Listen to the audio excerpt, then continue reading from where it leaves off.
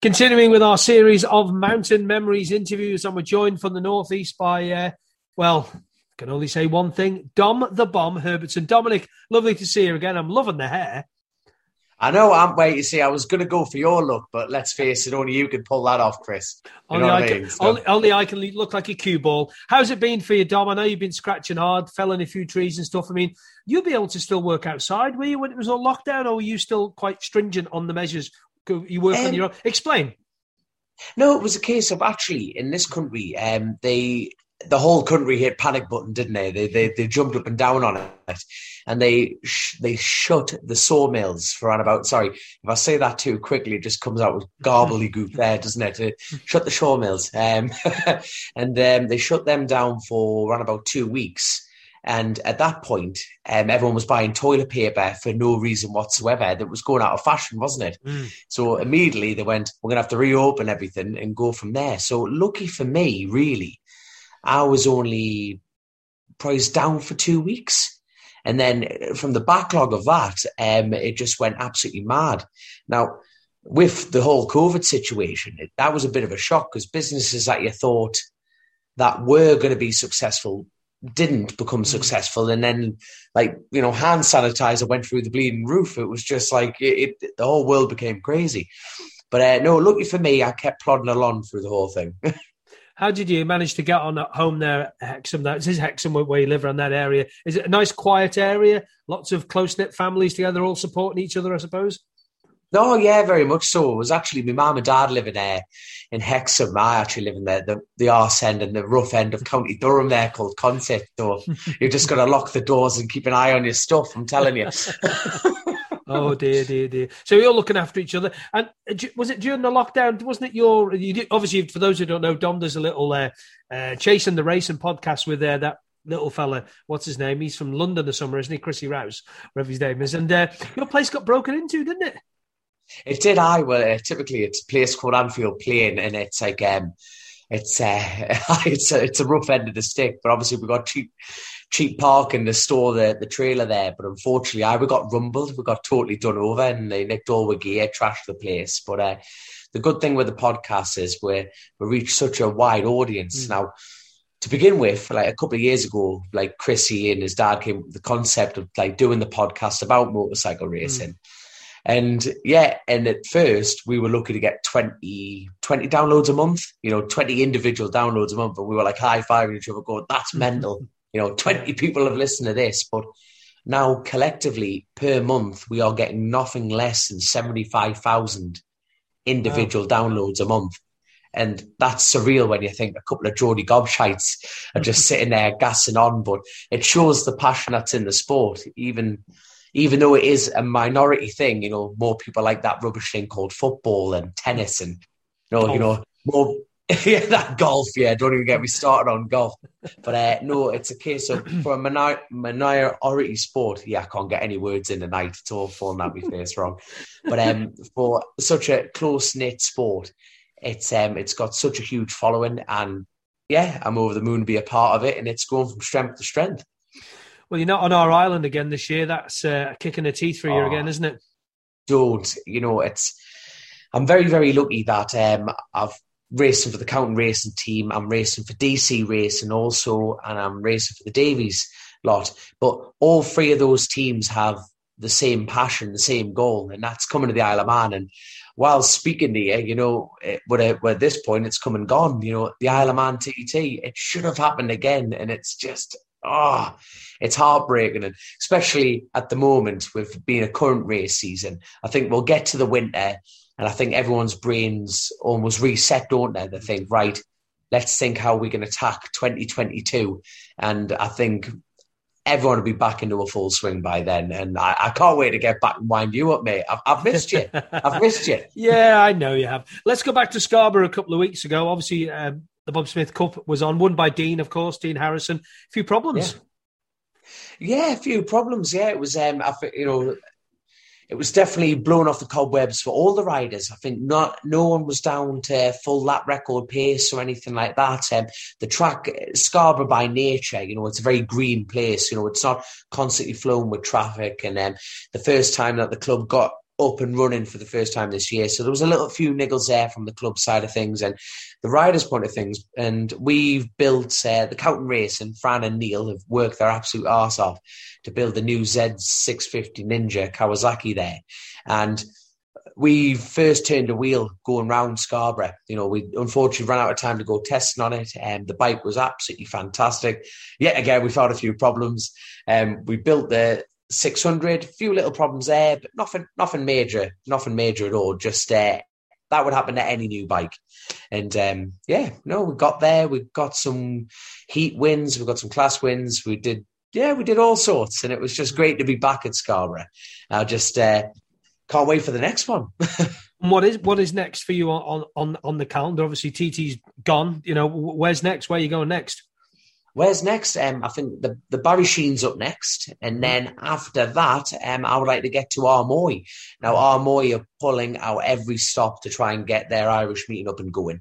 And unfortunately, that clashes with the Cock of the North meeting with Scarborough. And then there's another clash back end of the year for Cookstown and the Gold Cup. But the Cowton's been very, very passionate about Scarborough being their local circuit. We'll be going to the Gold Cup on that side of things. Okay. But and then hopefully Macau, but all on Kawasaki, on Kawasaki machinery, which is great to be back on them. Then hopefully we get to Macau on a sunnier climate, unlike the rubbish weather we're having at the moment, mate. It's rubbish, isn't it? I mean, it's probably colder there because you're up the northeast. What about the classic bikes this year? It's what? Sorry. God's country, my man. God's country, yeah, that's it. It's pretty cold, though. It's got a hoodie. What about the classic racing side of it? How much of that are you going to be doing this year? So, we know you love the classic bikes. Yes, all right. So as far as the classic, the Davies Motorsport team are putting in some serious effort. They're actually building a Kawasaki two-stroke 350 for the junior next year. So, I'm very much Kawasaki backed, very, very much Kawasaki backed. So, no, we're keeping an eye on there. And the good thing about the classic scene is it's still very much a development class. It's we're constantly moving the barriers and constantly developing things. And it's great to be a part of. But I'm a very lucky lad. I'm very, very lucky lad that I've got a bunch of very loyal sponsors and fantastic teams that just want to get me on motorcycles. When I spoke to Dean Harrison the other week, he was saying about Scarborough. You've just mentioned great to be back at Scarborough. How nice was it to see all your racing mates in the flesh again? Oh, well, we're just the travelling circus, aren't we? You know what I mean? And it's great for everyone to pitch up their caravans and actually, go down and have a bit of slaver on. And it was like home from home immediately. You almost forgot that, the trouble that everyone's gone through over the last couple of years. And it was very familiar and it was very comforting. And it was just great to be winding people up again and poking things and throwing things. And it was just, it was class, man. Absolutely class to be back at Scarborough. You've missed all the human interaction, like a lot of us have, really. I mean, we're here on the Isle of Man still at, the various levels that we've been at all the way through. I mean, we got basically most of last summer away with it scot-free, but you guys over there in England, and I got friends who live up the northeast near Durham sort of way. And, some of the stories are telling me it must be heartbreaking for people over there. Oh, God, Bennett, the fact that we can't, especially, like I say, like my friends, like your friends, all motorcycle driven. And it's like not being able to get back to the Isle of Man. And that's been the worst thing, You get in a rhythm, don't you? You get in a routine and you just think, well, I've been very lucky that I get to drive out in the middle of nowhere. I don't. The only time I have to put a mask on is when I go to get a Greg's coffee in the morning and spend all my money on crappy pasties there again. But after that, I'm off in the middle of nowhere. So I've been very lucky. But the fact that we've all lost that freedom, but now we're getting it back, that the fact that borders are starting to open and we're starting to do more things. And I can't wait to come wind you up again, son, in the flesh instead of over this computer malarkey. Well, hopefully, if you get to Armoy, and I hopefully get to Armoy, so we might even get to the last Scarborough or one of the Scarboroughs before then as well. Obviously, it's all not weather permitting. It's COVID permitting. Armoy, and like you said, the club, Bill, and all the guys, they're pulling out the stops, aren't they? They really are. Oh God, and it's so crucial at the moment for road racing, because it's a fact that the facts are there, though, Chris. The facts are there. It's struggling. I'm not referring that to the TT, especially the national scene. And without people like Bill Kennedy, without like the people like Andy Hayes and, you know, the organisers of these events and all the marshals, like all these volunteers that get involved, you know, if it wasn't for them, these events wouldn't be running. And the effort that is going round the clock for them is phenomenal. And we can't thank them enough. And we're so people don't realise that, though. People are so like almost naive to the fact that we're very close to losing road racing. And that I'm not trying to put the fear factor in anyone, but that is the fact. And we need all of us to put in so much effort to keep these things going, because unfortunately, if it goes, he'll never come back. With the day in, like, you know, the way we all live now with all PC and you can't do this, can't do that. The last true freedom of sport is road racing. And if we're not careful, we'll lose it. And my hat goes off to everyone who's getting an event running this year. It really, like, and it's keeping me busy. So I can't thank him enough on a personal level. Last question will be, because we're running out of time a little bit here as well. Just close your eyes a minute. Close your eyes a minute. Seriously. Oh, God. No, just close your eyes. Close your eyes. You're not going to take your pants off and stand up, No. Close your eyes. All right, just close your eyes. Clear your head. You're sat at the top of Bray Hill and you're waiting to go down Glencrutchy Road.